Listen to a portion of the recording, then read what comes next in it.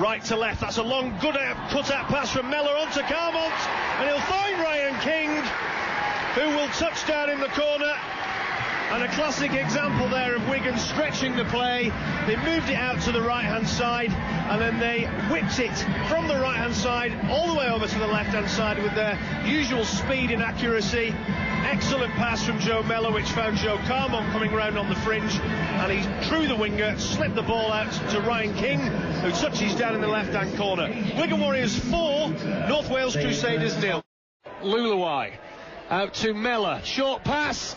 Dominic Crosby, he gets his try, and Wigan Warriors, again, simple stuff, hitting the holes at speed, getting downfield, and then scuttling the ball from left to right. Again, went through a couple of sets of hands, well-timed pass, found big Dom Crosby, who spun in the tackle, put it one-handed down over the line, and Josh Charnley has a kick